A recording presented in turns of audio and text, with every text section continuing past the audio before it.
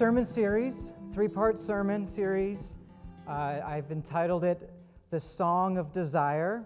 So you can look at one another and raise your eyebrows and that kind of like, oh, what's this all about? It's a book study sermon series on Song of Songs. Now, I need to share with you chapter 1 of a 3-chapter story entitled Trent's First Crush. So you gotta, I'm all in for this one. You guys are gonna love the next 3 weeks. So, grade 1, it all started. I'm a romantic at heart, grade 1.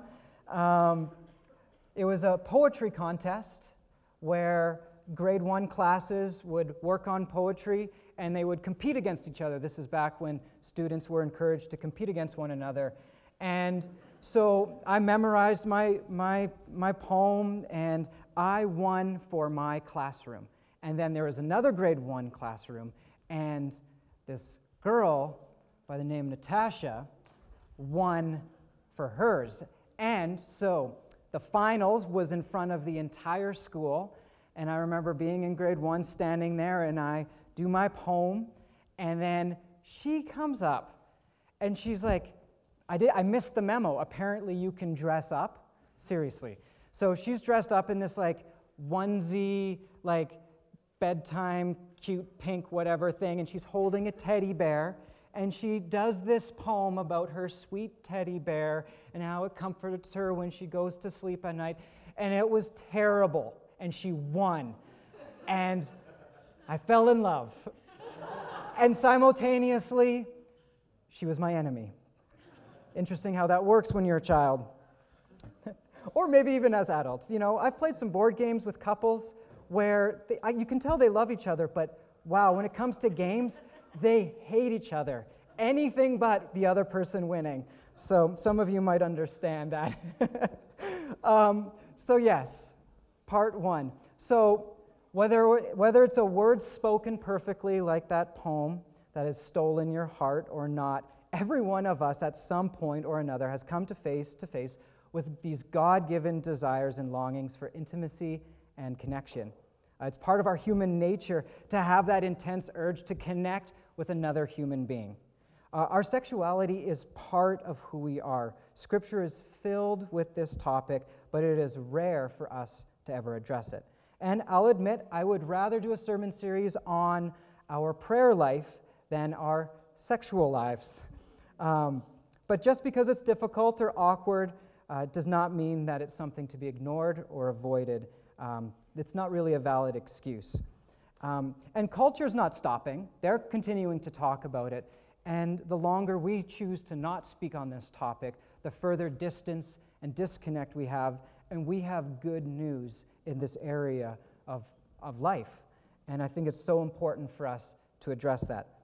So this short series is going to be dipping into and addressing this mysterious, confusing, romantic, passion-filled book. And when I mentioned to my roommates, my one roommate, that I was planning to do a sermon series on the Song of Songs, these were his exact words and tone. Why would you do that?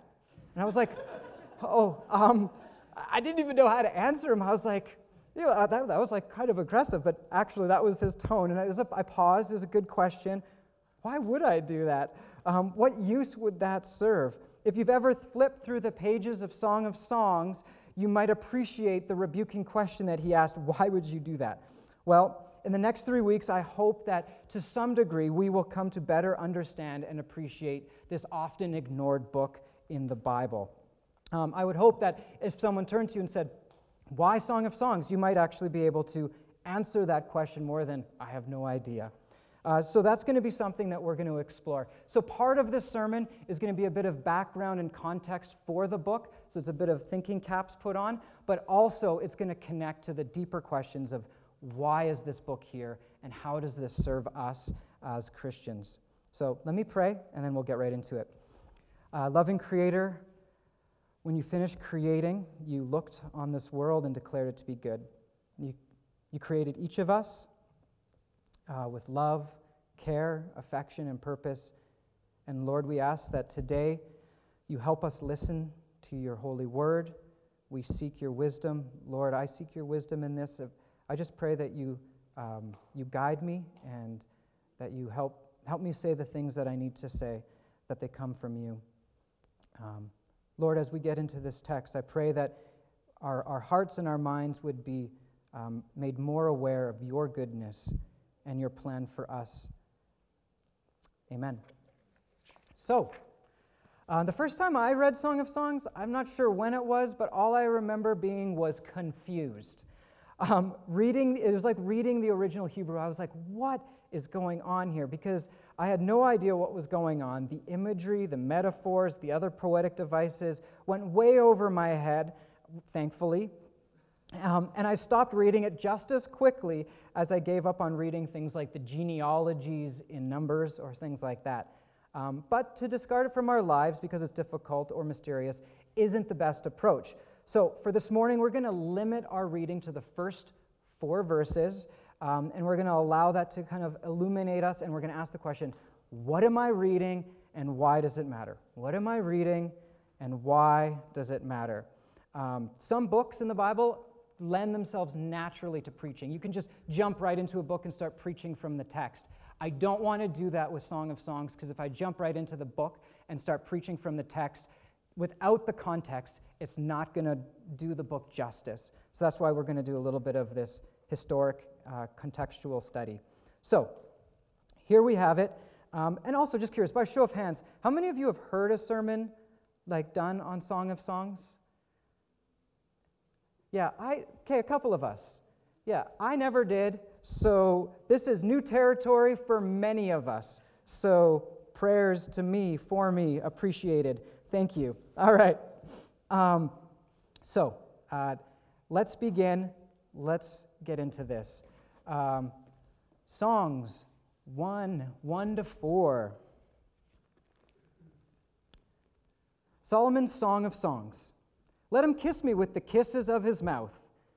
For your love is more delightful than wine. Pleasing is the fragrance of your perfumes. Your name is like perfume poured out. No wonder the young women love you. Take me away with you. Let us hurry. Let the king bring me into his chambers. And friends say, we rejoice and delight in you. We will praise your love more than wine. Yeah, let's stop there. Okay. So there it is, right? So with the spirit of imagery and metaphor, poetic devices, I want us to picture a 3-legged stool with no legs. So a flat circle. Okay. Okay, yeah, wow, that's hard to picture. All right, so basically, yeah, it's flat disc on the ground, and then it serves no purpose. It has no value. It needs the legs so that you can reach the top shelf, or at least that's why I would use a stool, is to reach the top shelf. Without the legs, we have nothing to work with.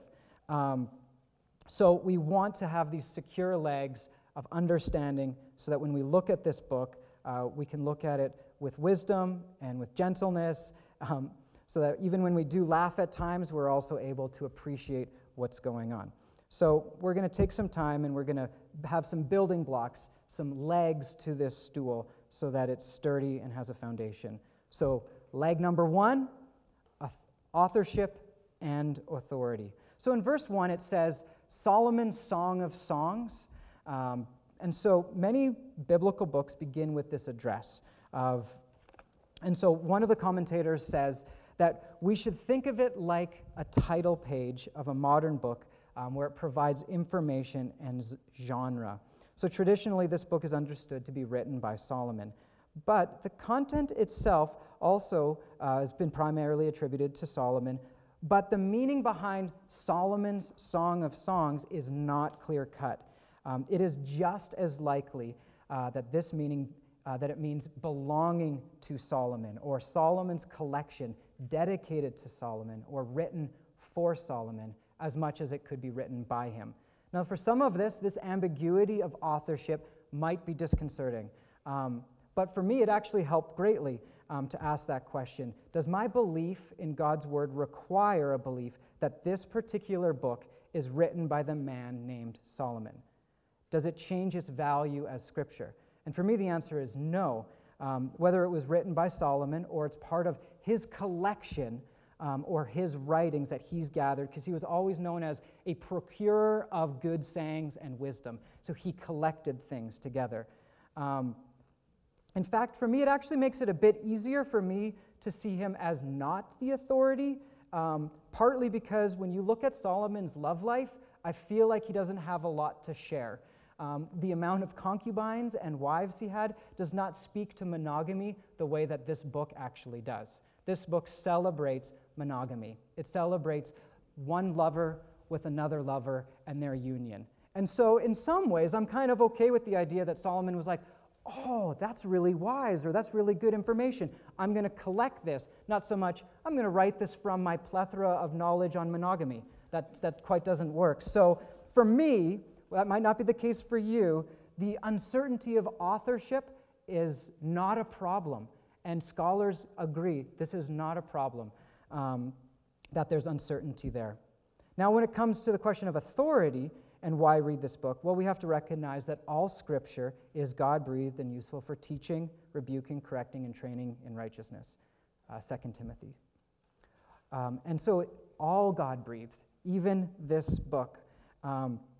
Even though this book doesn't even mention God once or any religious activities, it doesn't mention any of that, and yet here we have this book. And so it's understandable why people would question, why is this book even in the Bible? One famous Jewish teacher, a rabbi, he defended the value of the Song of Songs when he claimed that the whole world is not worth the day on which the Song of Songs was given to Israel. For all the Scriptures are holy, but the Song of Songs is the holy of holies. I'm like, wow, how did you get there? I don't know. But you know what? That's okay. That's his perspective. And then we have other perspectives, like John Calvin, on the other hand, who remarked about the song that it is lascivious and obscene, in which Solomon has described his love affair. And then he goes on and says, it is unworthy of being in the canon. I'm like, okay, thanks, John Calvin. Whew, that's intense. There is no doubt that this book has stirred up debates as heated and passionate as the poems themselves. For us today, however, our task is not to decide if this book is worthy of our definition of Scripture, but to recognize and trust that God, in his wisdom and providence, has given us this book as part of his great story. And so if we change our posture and become willing to see God through this entire revelation, we will start to see the beautiful truth nestled inside of this song.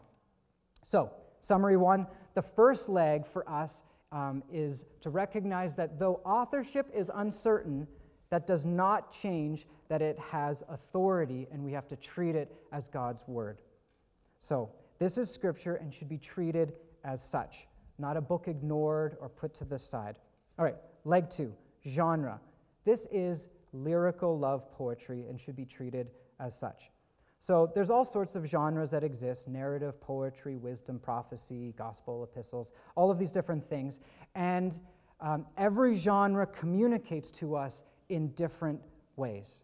And so still looking just at the first verse, we see this curious statement where it says, Song of Songs. Now, there are other points in Scripture where we see these two identical kind of words stacked side by side, even in the song we just sang, King of Kings, Holy of Holy, Lord of Lords.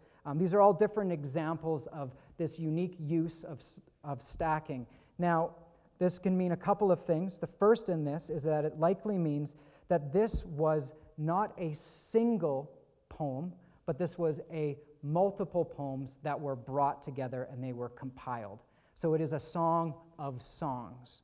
Now, the other element, the second point, which I like, is that the Song of Songs, like things like Holy of Holies or King of Kings, is shown to be the greatest of this. So it is the greatest of all songs. So that's something that I think is really valuable for us to remember. It is the best of the best. It's the best of its kind, of this kind of genre of love poetry. Now, the third point in the Song of Songs category is that it tells us, which is kind of obvious, that these are songs.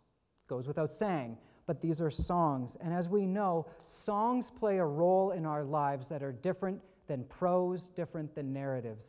Songs have the ability to bypass certain barriers in our minds and jump right to our hearts. So just keep that in the back of your mind as we continue on. So these are some of the things. And as the title page has stated, this poet jumps straight, like after he gets into this little line, he jumps straight into, "Let him kiss me with the kisses of his mouth." So this is written written from the perspective of some young woman.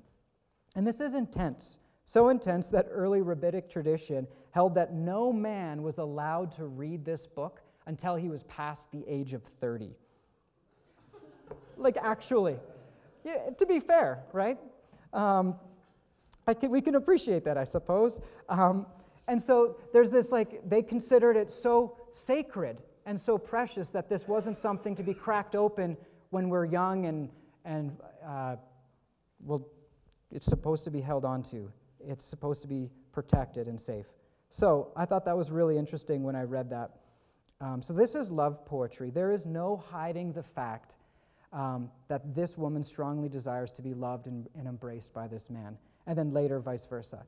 Throughout history, this sensual language was too much for the Christian church. They couldn't handle it. They didn't know what to do with it. Because early on, Christianity started to shift away from a balanced, healthy, biblical perspective of the body and sexuality. And they embraced an aesthetic, dualistic view. Now, what do I mean by that? Sorry, I'm using words like that. A dualistic view is that the body and the mind they considered to be separated. They started to think of them as distinct, where the body was seen as naturally unspiritual, and all things that pertain to the body were not good and were not good for faith and spirituality. So that was an idea that's just started to emerge. Body, bad always. Spirit, good always. And so sex was started to be seen as an unspiritual and even ungodly. A seminary friend of mine said once, "Sex is dirty, save it for the one you love." And I was like, is that a joke? Never mind, okay. But that's the way we sometimes treat it, is it's body stuff. Let's not go there. We don't talk about that. Let's just stick to the safe spiritual stuff. But Christianity has always been about body and spirit, and God redeeming both of these things together in unison and in unity. So that's something that's important for us to remember. So it's understandable why a lot of us and a lot of throughout history, they took what's called the allegorical view.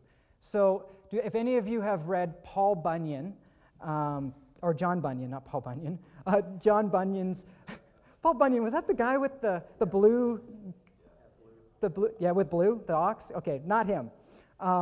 John Bunyan, Pilgrim's Progress, where the main character, his name is Christian, and he's on a journey towards the celestial city. This is obviously a Christian's journey, and it's an allegory, that we take a story and connect it to our spiritual lives.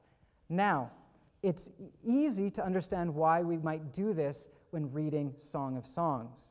The problem with this approach when reading the Song of Songs is that the book itself gives no signals that it is to be read in any other way other than a love song. Allegory does exist within Hebrew scripture, but it often comes with a code or a key, a way to interpret and understand what's being said.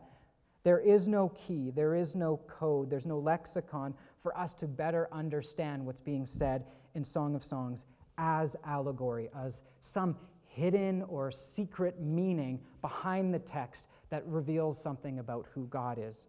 A lot of people hold on to that because they don't want to deal with the fact that this is a song about love, about a couple that love each other. And so they hide from that. So this approach, when we go that route, is highly subjective. Everyone can have opinions about what anything means, and no one can correct anyone else. And therefore, in community, typically Song of Songs needs to be approached as a lyrical love poem. Now, God's word is powerful, and it's beautiful in how God is able to speak into our private lives and into our devotional lives in ways that might not corporately. What I mean by that is you could take and read Song of Songs, and you could say, Lord, I'm listening to you, and as you read it, you can hear God say things to you, and say, yes, I love you this much. And you can hold that dear in your heart and know that since it affirms all of Scripture, that there's truth in that. But it's truth for you in that reading and in that moment. It's not a truth for us to preach as though Song of Songs means this exact thing about how God loves his people. Does that make sense? We have to be really mindful with this kind of book.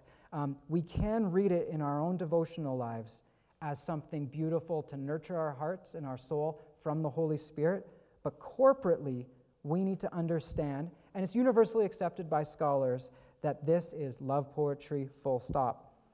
Today, more and more interpreters are willing to read the book as a collection or anthology of love lyrics that capture the joys and sufferings of intimate relationships and sensual love. That was just a quote. So we have that other leg that we need to hold on to. This is, in fact, a love song. Third leg. This love poetry reveals to us God's design for humanity and ultimately his care. We know this. We live in a sex-saturated culture. It is everywhere, and it is being abused on so many levels. But instead of us just shaking our heads at the fact that sexual desire is being used to sell shampoo or fill Super Bowl halftime shows, it is important for us to realize that the marketers might understand humanity more than we realize. They know that sexuality and sensual desire is powerful, that it's strong, and that it's hard to ignore. They seem to understand that there is something mysterious and deeply human about it. They have figured this out, and now they're using it for their own profit and for their own gain. And so what do? We tend to just say, no, bad, and we just kind of remove ourselves from the conversation. It is easy for us to just condemn their use of all of this. But we have something great to offer. And as we condemn and fight against the sinful use of sex in our culture, we have to acknowledge that our desires, and all desires in general, are real things. It is powerful, and it is a gift from God, and it's worth us thinking about and having good, intelligent, and heartfelt conversations about this topic. Our emotions, feelings, urges, desires, and longings as human beings seems by nature to be mysterious and elusive. At one moment, our desires might make logical sense, and we might be able to fit it in, and then all of a sudden, it makes no sense, and we're like, why am I feeling the way I'm feeling? Why am I thinking the way I'm thinking? And sometimes we can be swept up in it, and it can be overwhelming. And we've grown up in a world overall, like years and years ago, in that modern era where we were so adamant to say, I'm a thinking thing. I'm about my thoughts. If I can get my thoughts ordered and my mind right, I'm a thinking thing. That's who I am. That's what it means to be human. Nothing else can think like a human. And to one degree, that is correct. We are these thinking things, that classic statement of René Descartes, I think, therefore I am. However, culture and this book point us to something that's a little bit more nuanced than us just being thinking things. This book, Song of Songs, is reminding us of something far deeper and dare I say, truer about our human condition. We are thinkers, but at a deeper level, we are lovers. And I don't just mean lovers in some sensual sense, but that at our very core is a longing and a yearning for intimacy, connection, and relationship. Christian philosopher James K. Smith, he puts it so well that he says that we have been and are creatures of desire long before we are thinking things. This deep reality of our humanity cannot be ignored. And there is good news in this.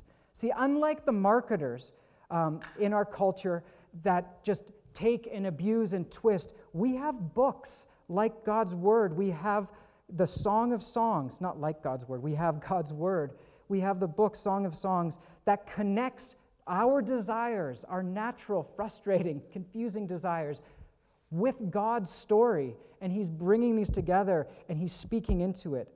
That at the heart of this story is a love story. The whole book of the Bible is a love story.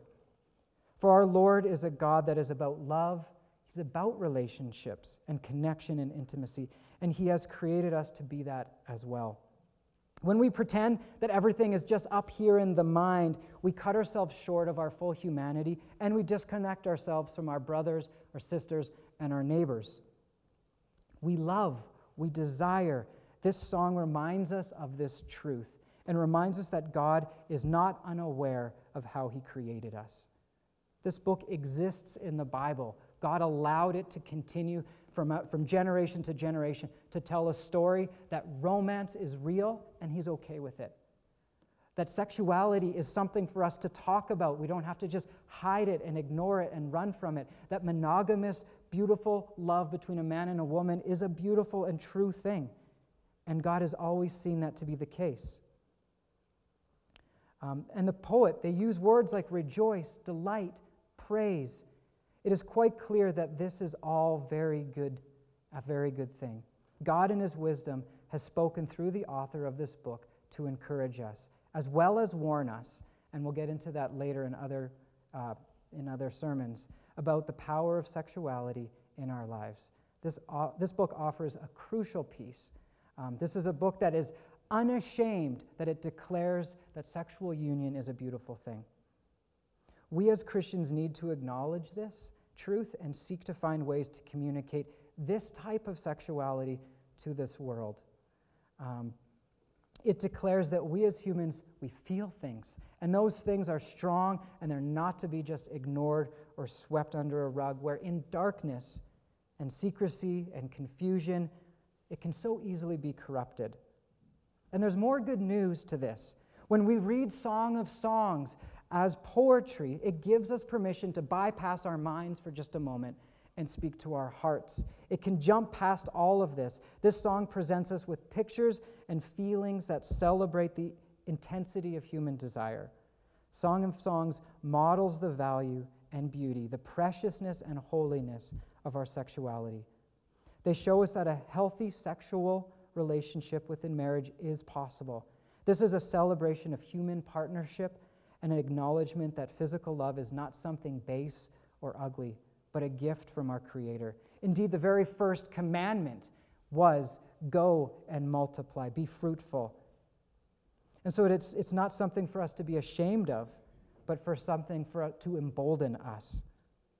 And then deeper past all of this, this book cries out to us with hints and points us, as all Scripture does, to the gospel. Our longing for love and intimacy, it goes very, very deep. But instead of just talking about it in jokes and whispers or locking it up never to talk about it again, we're able to bring that to Jesus as well. And Jesus is inviting you to take this vulnerable part of your life and let Him have it, to let Him be the Savior of our sexuality and our desires. Jesus is redeeming all things, and this is included in it. The good news of Jesus is not that nothing is that nothing is beyond redemption. Even the things that we've swept away or that we've ignored, things that we've chosen to not think about. Perhaps today you are sitting here thinking, when it comes to this area of life, I'm a storm of frustrations, fears, longings, lusts, or selfishness. And I just keep trying to deny how very deep and powerful all of this is.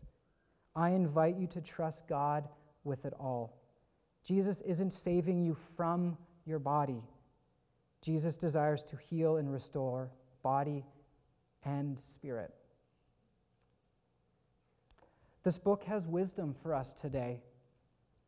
As part of the Bible, we let it teach, instruct, and point us toward God's good purposes. It is a compilation of love songs that reveal to us our longings and desires. It celebrates the inherent beauty and enjoyment of sex.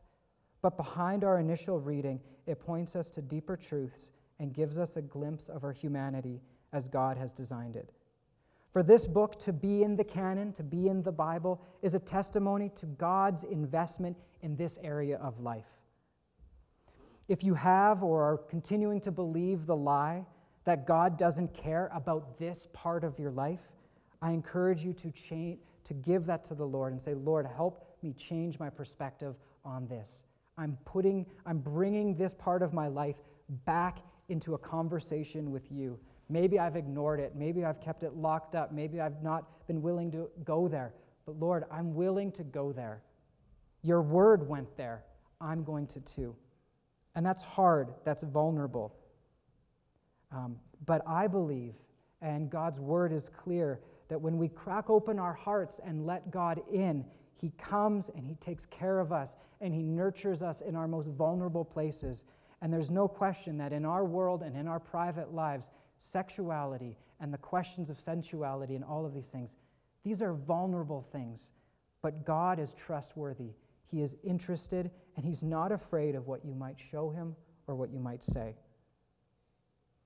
Next week, we're going to explore the life-giving guidelines, warnings, and wisdom as it pertains to how we as a whole community can approach this topic. But for now, let me pray.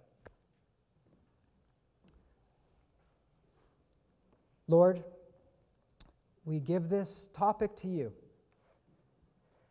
and we choose to not avoid it or ignore it. Your scripture is full of accounts and stories that force us to say, Lord, this is a part of life. Lord, you are interested, deeply interested in these vulnerable parts of our lives. We bring them before you today. And Lord, I would just invite that if there's anyone here, that if you're wrestling with this and you don't know where to go with this, that in these next 3 weeks that you would begin to open your heart up to that part of your life that God might speak into it. Lord, speak your love and your care into their hearts. And Lord, in their own private time, I just pray that this book, Song of Songs, could be the allegory that it can be in our personal lives, that you can speak dear love and affection to us. And together, as a whole community, Lord, may we approach this book with care and wisdom and maturity. We love you. In your good name, amen. May you go trusting that our God cares about your sexual lives, your sexuality, and your identity, that He's invested in journeying with you in that, and that we don't have to be afraid of it, we don't have to put it to the corner, and that we can hold it open with care, not with dogmatic, it has to be this way or this way, but just with care, and God deeply loves you. So go with that truth and go in that knowledge. Amen.